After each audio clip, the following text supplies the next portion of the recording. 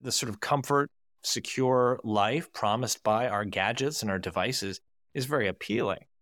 But I think reflecting on this with Nietzsche can help us to see the limits of some of these things and some of the human qualities that we're leaving on the table, as it were, by spending too much time with our devices, too much time being entertained, too much time being kept safe. And these things for Nietzsche are not ultimate values. Welcome to Stoa Conversations. In this podcast, Michael Tremblay and I discuss the theory and practice of Stoicism. Each week, we'll share 2 conversations, one between the two of us, and another will be an in-depth conversation with an expert. In this conversation, I speak with Nate Anderson. Nate is the deputy editor at Ars Technica. He also wrote An Emergency Break Glass, What Nietzsche Can Teach Us About Joyful Living in a Tech-Saturated World. We cover the basics of Nietzsche and how he challenges us to do better in this digital age. Here is Nate Anderson. Welcome to Stoa. My name is Caleb Ontiveros. Welcome to Stoa. Today I'm speaking with Nate Anderson. Thanks for joining, Nate. Hey, thanks for having me. So what's your story and how does that connect with Nietzsche? I first discovered Nietzsche as an undergraduate in college as a philosophy major, and I was fascinated by his writing, which really stood out to me from the Kant and Hegel and other German philosophy I was reading at the time. Nietzsche was far more vigorous and vibrant and passionate in what he wrote. He was much more concerned with really basic questions of meaning and value in the world. And while he can be disturbing, and I wasn't sure what to make of everything he said, I knew this was a figure I wanted to know more about and wanted to read his works. Of course, life intervenes. I ended up working as a technology journalist and editor. I still hold. And eventually came back to Nietzsche many years later, so a few years ago, and was struck by those same qualities in Nietzsche again. Just what a compelling figure he is and the way in which his works still feel particularly relevant. So with all the time I'd spent in the world of technology, coming to Nietzsche again, I was really struck by the way in which the things he said and the way he lived his life was relevant to the problems and issues and conversations we were having today about technology, about screen time, about the nature of our bodies in the world. Nietzsche felt a lot of those things early at the sort of beginning of the Industrial Revolution in Germany. And so he had a lot to say that I thought was relevant, and he was a different voice that is not often brought into this kind of conversation.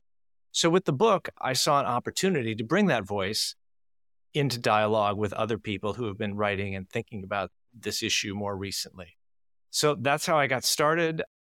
It was a great chance. It was fun to read everything Nietzsche wrote and to spend time with him and to write the book. And if that introduces more people to his world and his thought and helps them reflect on technology use in their own lives, then I think that's what I set out to do. Yes, yeah. It is noteworthy how electrifying of a writer Nietzsche is. He's probably simply one of the best aphorists that have ever existed. Yeah, and there are certainly downsides to the energy that comes through in his prose. Sometimes he loses. There's sometimes not very much that's subtle about the things he says, and sometimes his sentiments can feel a bit juvenile or simplistic in his search for the perfect aphorism. But at other times, it's profound and it's disturbing and it's electrifying. And the fact that so few writers can do that, I think, speaks to his skill. Yeah, absolutely. For those who are maybe less familiar with some of those, or that writing style, rather, one phrase that has always stuck out to me that has struck me as characteristic is something like, to live alone, one has to be a beast or a god, says Aristotle.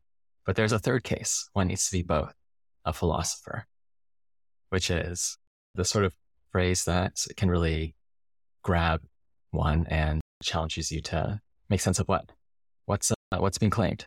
Are there any particular aphorisms that stuck out to you? One of my favorite phrases that he uses is that we should build our lives like cities on the slopes of Vesuvius. It's just such a great image for the risk taking, the kind of danger that in many ways he advocated as an approach to life, that saying yes to the world is requires saying yes to danger in a way.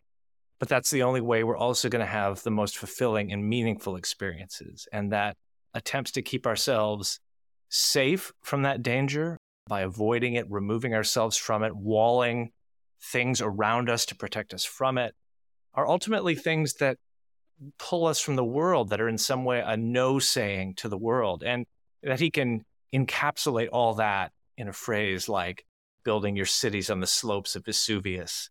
It's such a great image. It's not just a didactic discussion.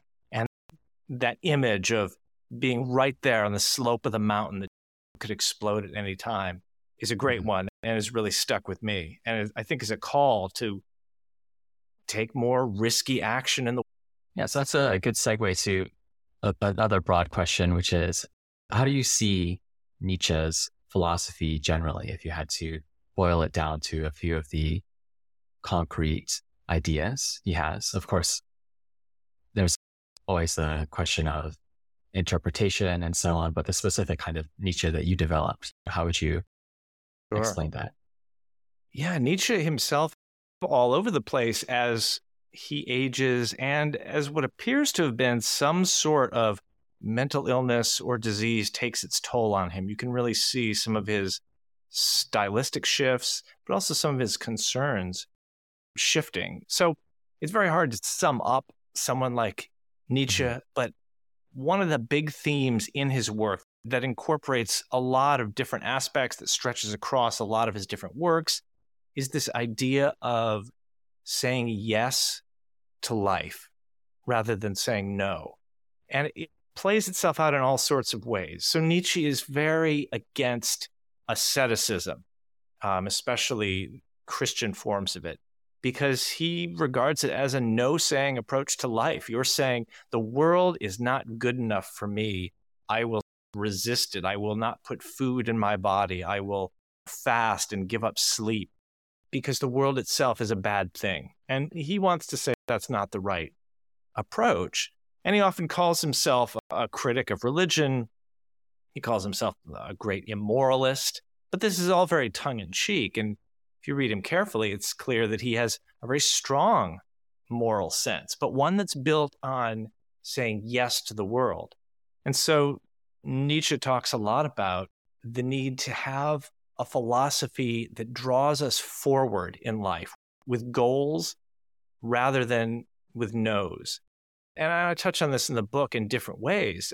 One of the ways this comes out is Nietzsche's recognition that we just don't have the willpower to do some of these things we might want to do. So for instance, screen time. Maybe we're feeling addicted to our devices. Maybe we feel like we're not getting enough real life out of the time that we give them. One response is simply to say, I'm going to say no to that. I'm going to put my phone down. But willpower gets us only so far, especially when we're tired, cranky, hungry, or anything else. And I think Nietzsche realized that in this, as in so many areas of life, what we need to affect real change and growth is a yes, something that pulls us forward, something positive that we want more. Because anything that just requires us to sit there and say no is unlikely to be enough, is unlikely to be satisfying, and is unlikely to take us as people toward this concept of the Übermensch, the sort of overperson, the one who goes beyond both personally and for the human species as a whole. And that's Nietzsche's, I think, great concern, is that human life be creative and a constant overtopping of where we were at personally and as a species. And it's the yes that draws us forward. It's not the no to the things that we don't like. And how do you see that idea playing out in Nietzsche's life? So he was on a constant, I think he was on a long journey to try to find the meaning that he advocated, to be the Übermensch that he talked about. And I think he was much less confident if you read his letters and things than he presents himself, especially in some of the later works. He gave up most of the things that were associated with the good life at the time. He gave up a tenured professorship in Switzerland that he got when he was just 24 and wandered around Europe without a job on a very small pension with significant health problems until he eventually broke down and was committed to an asylum. And I think that experience showed him that if life is just about comfort, ease, security, he was not going to have a very good life. If those were the things that gave life meaning and they were out of reach for him, what was left? And so he was on this quest to find something meaningful, to make meaning, if he could, through struggle and in his own way. So that's an intense, he has this thing that he's looking for, this profound quest for meaning that he says yes to, and was willing to suffer for, was willing to give up a job for, was willing to ditch most of the trappings of polite civilization for, because he had this thing in front of him and he knew that to pursue it, he would have to give things up. He talks in his books the importance of having a philosophy in rags, that we have accustomed ourselves to many wants, but that we can unlearn some of them. And he did that. But again, not just because he looked at his society and said no to some of the things he saw there. It's because he had a yes that was in front of him that drew him forward. And I think that difference is actually quite profound. He sums it up in one kind of aphorism in one of his last books by saying that what is needed in life is a yes, a no, a straight line, and a goal. And I think that sums up what he was looking for and the way he tried to live his life. Yeah, what an excellent line. And might serve as role models for Nietzsche at different times in his life. Who are the people either living at his time or in the past who he thought were people who said yes to life and got close to his vision of what a good life could look like? Early on, he is a passionate follower of Schopenhauer, fairly pessimistic philosopher. But Nietzsche absorbed this as a young man and thought this was the real deal. This is what life's about. But he turned on Schopenhauer over the course of his life and came to see this as a no-saying philosophy. It's not that a yes-saying philosophy means that life is positive or I overlook the negative, but it says yes to what life gives you, that this is important and interesting enough for me to do something with, not to wall myself off from. And I think he saw Schopenhauer as somebody who gave up on moving forward. So his great heroes become the ancient Greeks. Now, how accurate Nietzsche's depiction of ancient Greek society and culture was is certainly a product of discussion, but he was an expert in that period. It's one of the things he taught at Basel. And he looked to the ancient Greeks, who at least in his telling were masters of this kind of yes-saying approach to life that did not get hung up on avoiding pain, right? The quality of struggle, the agon, the search for excellence was a key part of Greek culture. And he really seizes on that as being a model of what he wants for his life. He comes to see Greek ideas like Apollo and Dionysus as important ways of thinking about our own lives, because the Greeks have seen these different aspects of life. So for him, for much of his life, it seems like the ancient Greeks become his big heroes. And I think he shapes the texts and the plays and the things he discusses into an image that he wants for his own. Perhaps that's more important than what they even meant in their context for him. But regardless, they were his real models, and he keeps coming back to them over and over and rejects much of the contemporary philosophy that he found dour, depressing, or just lifeless and technical. Yeah, my understanding is that one source of role models for Nietzsche, where he found these accounts of ancient Greeks, was Plutarch and his biographies of different statesmen, generals, and the conflicts and excellences that they manage to, or not in some cases, that they manage to express in their life. He talks about a lot of primary texts, especially plays and things. So he draws heavily on theatrical culture. But again, I think there's a lot of difficulty with knowing how critical he was toward understanding whether what this culture was like in relation to actual day-to-day Greek life, perhaps especially not among the elite. He doesn't always show those sorts of awarenesses, but he certainly has shaped his understanding from a literary rather than a sort of archaeological or deeply sociological approach to ancient Greek culture. And I think it'd be useful to explain a bit exactly what he means when he talks about the Apollonian and Dionysian modes of living. Yeah, so this comes in one of his first publications, The Birth of Tragedy, when he was young, when he was still at the university in Basel. His colleagues had no idea what to do with this. They did not think this was the sort of thing that a classics professor should be writing.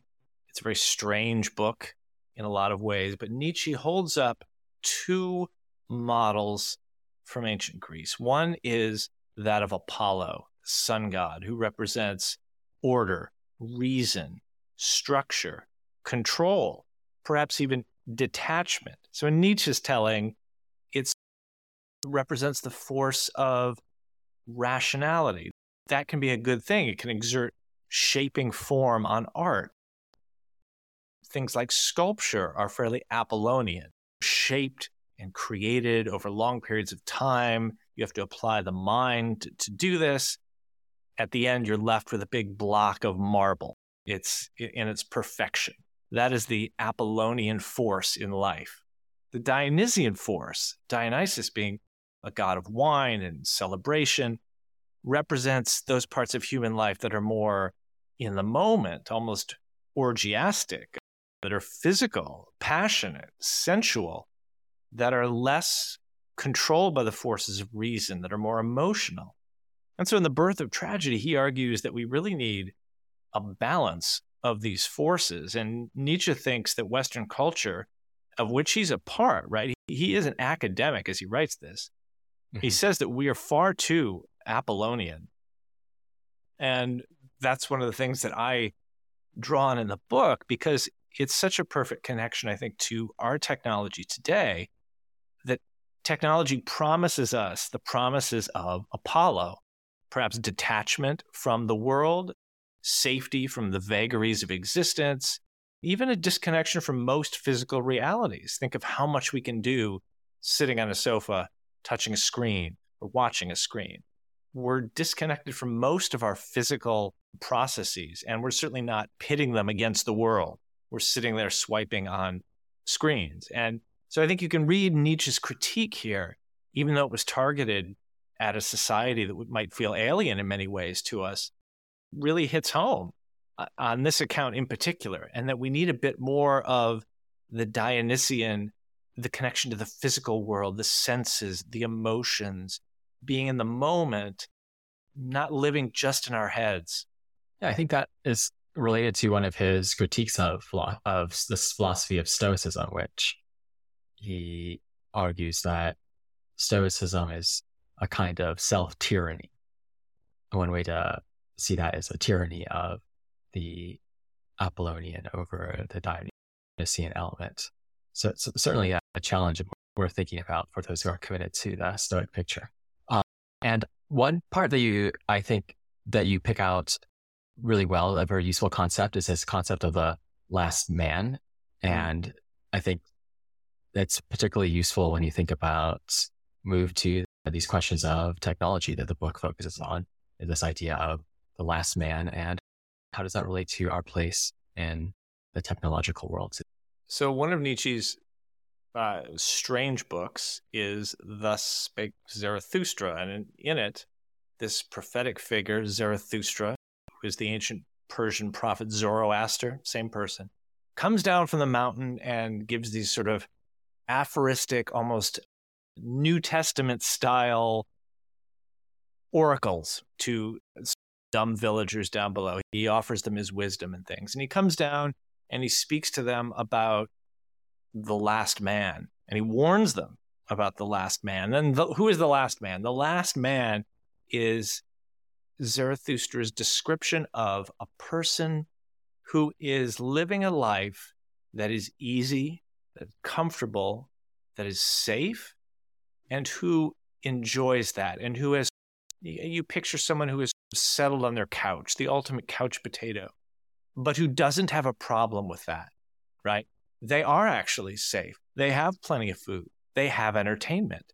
Everything, when looked at from that perspective, is going well for them. But Nietzsche compares this. Living the life of the last man is like being a beetle. It's safe. Beetles, it can be hard to kill. They're productive. They keep reproducing. The human race wouldn't die out if people lived this way. It's not the last man in a literal sense. It's the last man in a metaphorical sense, because for Nietzsche, this is the end of humanity. In a real sense, if people give up on struggle, striving against and with the world, trying to better themselves and the human species, artistically and creatively seeking to transcend what has been created in the past, to give up on those things is really for him to give up on the best parts of being human. And when Zarathustra talks about the last man, it's clearly intended as a critique of contemporary culture. But the villagers hear this and they say, "Oh, Zarathustra, give us this last man. Tell us more. This sounds amazing. We can lay around and be peaceful and well-fed, and that's enough for us." Nietzsche was never big on the herd, the common humanity, and often comes across fairly elitist in his disdain for this sort of thing. So he's very negative towards them here again, but I think we can apply this in thinking about our own technological moment, because again, it seems to be a description of what technology promises us, and which are not bad things, especially if you're coming from a place of insecurity. The sort of comfort, secure life promised by our gadgets and our devices is very appealing. But I think reflecting on this with Nietzsche can help us to see the limits of some of these things and some of the human qualities that we're leaving on the table, as it were, by spending too much time with our devices, too much time being entertained, too much time being kept safe. And these things for Nietzsche are not ultimate values. Yeah, it's makes it easy. It's very easy these days to simply consume different products, or their food products, digital entertainment, and leave out some of the aspects that Nietzsche and of course many other philosophers would find valuable in a life related to production and cultivating one's character in a particular way. Practice Stoicism with Stoa. Stoa combines the ancient philosophy of Stoicism with meditation in a practical meditation app. It includes hundreds of hours of exercises, lessons, and conversations to help you live a happier life. Here's what our users are saying. I'm new to Stoicism and wanted to dive deeper with guidance. This is it. I love the meditations. I've practiced meditations with other apps, but this just seems to be more impactful. Life changer. With Stoa, you can really get a sense of how to take yourself out of your thoughts and get a sense of how to handle different, difficult situations. Find it available for free download in the Play Store and App Store. Yeah, Nietzsche is a great critic of unthinking consumption in all its forms, including, has some very interesting things, I think, to say about applying this to information as well. You might think, oh, it's far more virtuous for me to sit and read 100 books this year, right? I'm not the last man. I'm out there reading. I'm bettering myself in my mind. But for Nietzsche, he offers a criticism of this sort of consumptive model as well.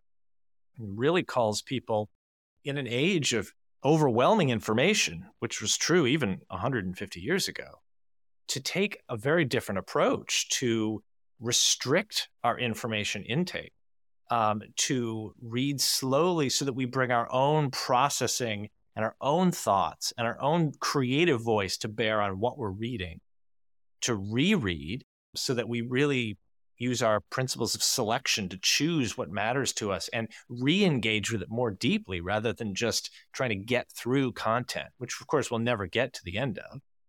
And in the end, to really forget that which doesn't serve us.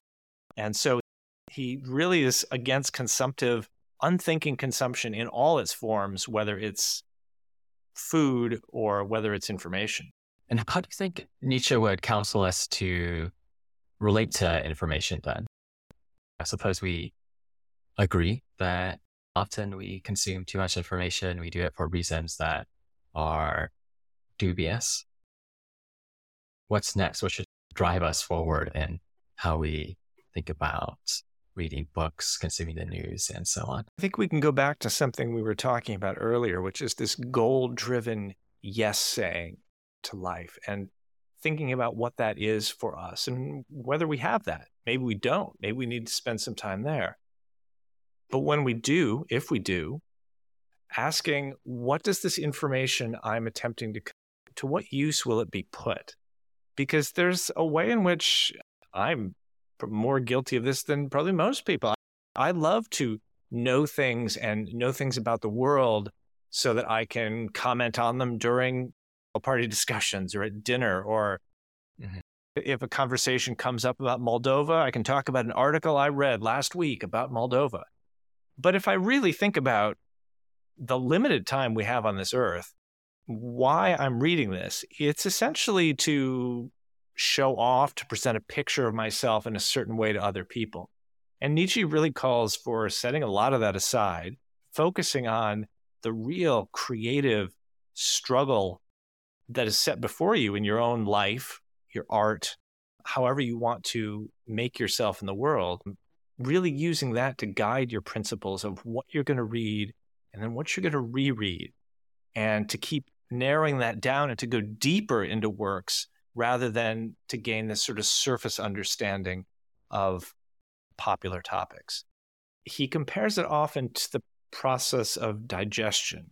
And just as we have to pick out the foods that will keep us healthy and that go with our current mood and our current feelings, but won't make us sick through eating too many sweets and things, it's the same thing with information. And then just as a cow or a ruminant chews the cud and processes this material over and over, so should we with this information, to really take it from the head. Maybe I know this, but to really bring it down art as wisdom, as something that's really embedded in your life and in your consciousness.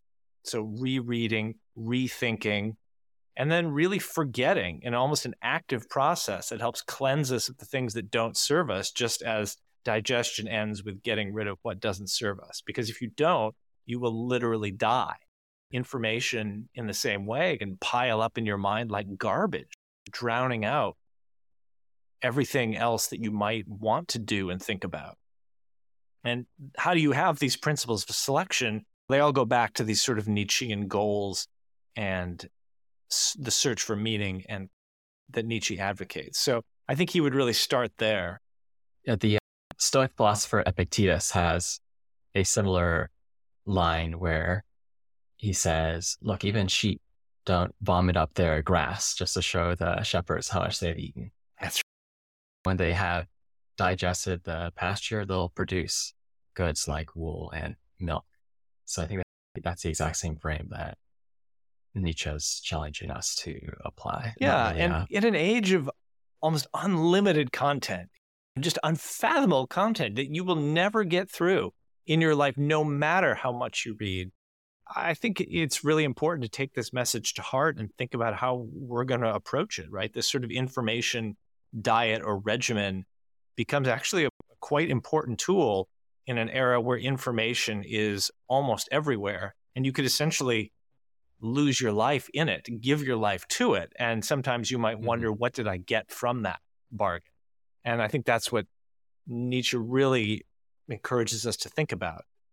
And again, I think it's fascinating to see how this is tied to his physical condition, to the hand that life dealt him. He had real trouble reading later in life. His eyes really bothered him. He had all sorts of strange ailments. He talks about how people have to read to him for months at a time. And so he really used that to think about, I have very limited amounts of information I can consume. And so what is it going to be? And so I think they give physical circumstances that he lived with, give his reflections on information a real poignancy, because he was living this increasingly restricted life when it came to information. And so to see just how deeply it moves him to get to reread his favorite authors, or occasionally to serendipitously stumble on somebody new. He mentions Stendhal in particular. He stumbles across him in a bookshop or something and feels like this was an amazing addition to his life. It has so much power to it just because of the circumstances in which he's living and how little reading and consumption he can do. He had no audiobooks. He had no iPhone. So it was all based on reading. And as he lost the ability to do that, it became even more precious to him. Yeah. So Nietzsche challenges a number of our ideas around comfort, happiness, the value of pleasure, and then also speed versus slowness, breadth versus depth.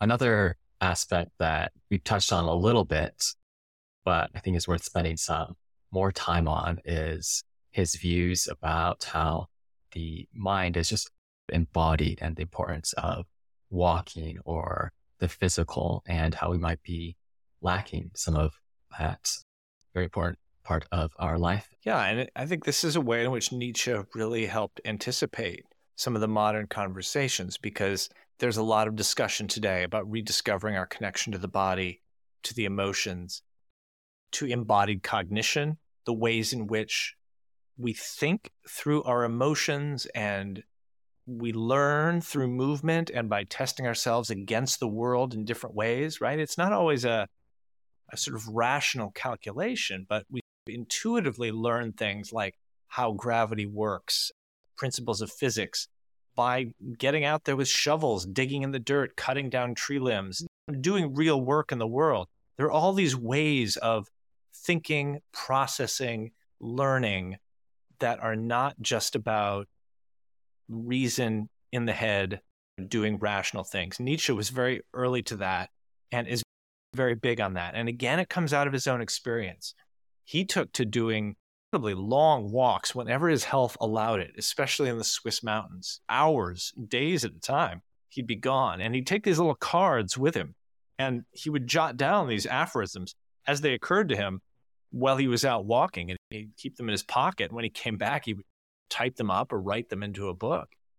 So he composed some of his aphoristic books this way, and he felt so strongly about this connection between the way he thought and the physical movement of his body that he had a great aphorism about only ideas won by walking have any value. And he lived that. And I think he was really onto something.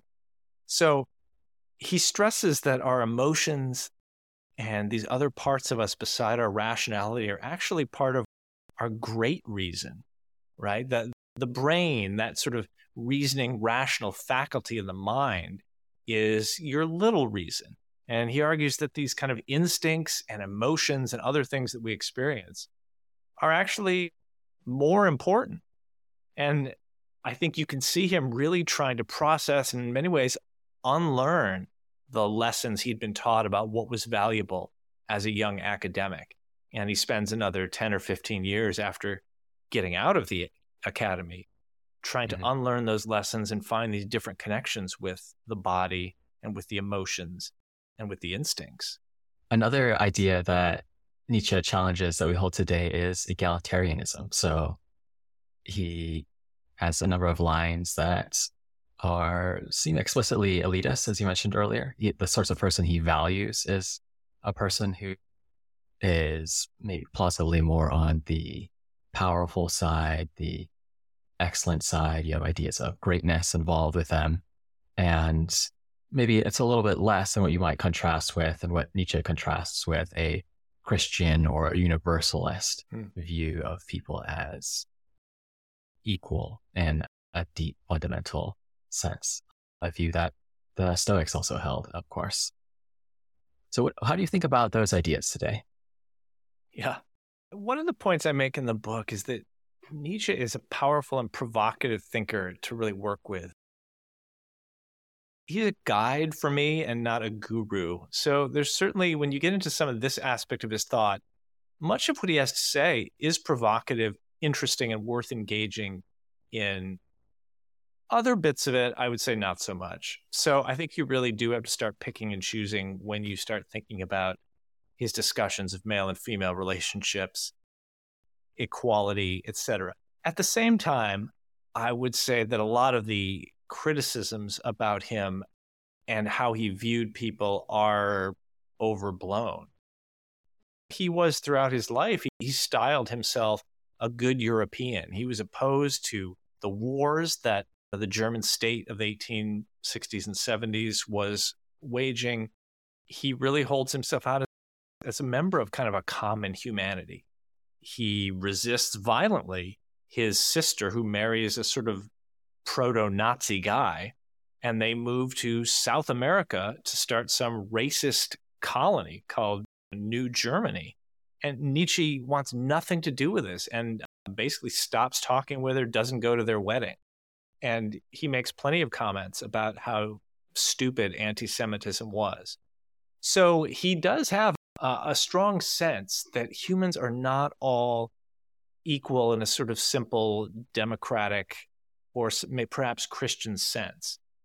But I think we can take that a little too far. I think his dominant interest in those discussions seems to be encouraging people to live this sort of excellent lifestyle that surpasses what they think they're capable of, that lives out goes to the full extent of what humans are capable of.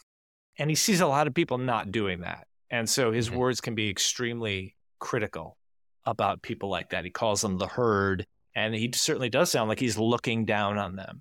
I think we should have a lot more compassion for people, even those who aren't living the way we think they should. And I think Nietzsche, even at the time, should have, given his own health struggles and some of the problems he had. You'd think perhaps there could have been a bit more compassion for people who didn't quite measure up to what he came to feel was important in life.